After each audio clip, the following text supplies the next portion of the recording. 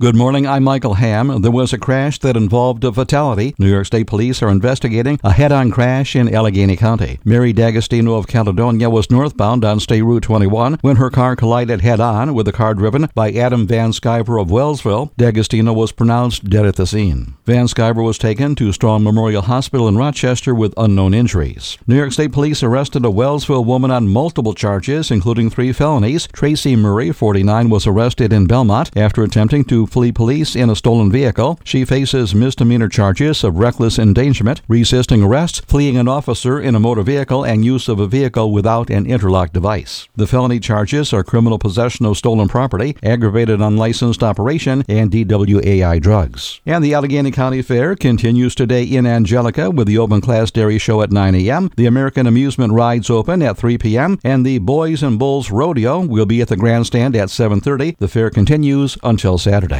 And that's your latest Twin Tiers News Update.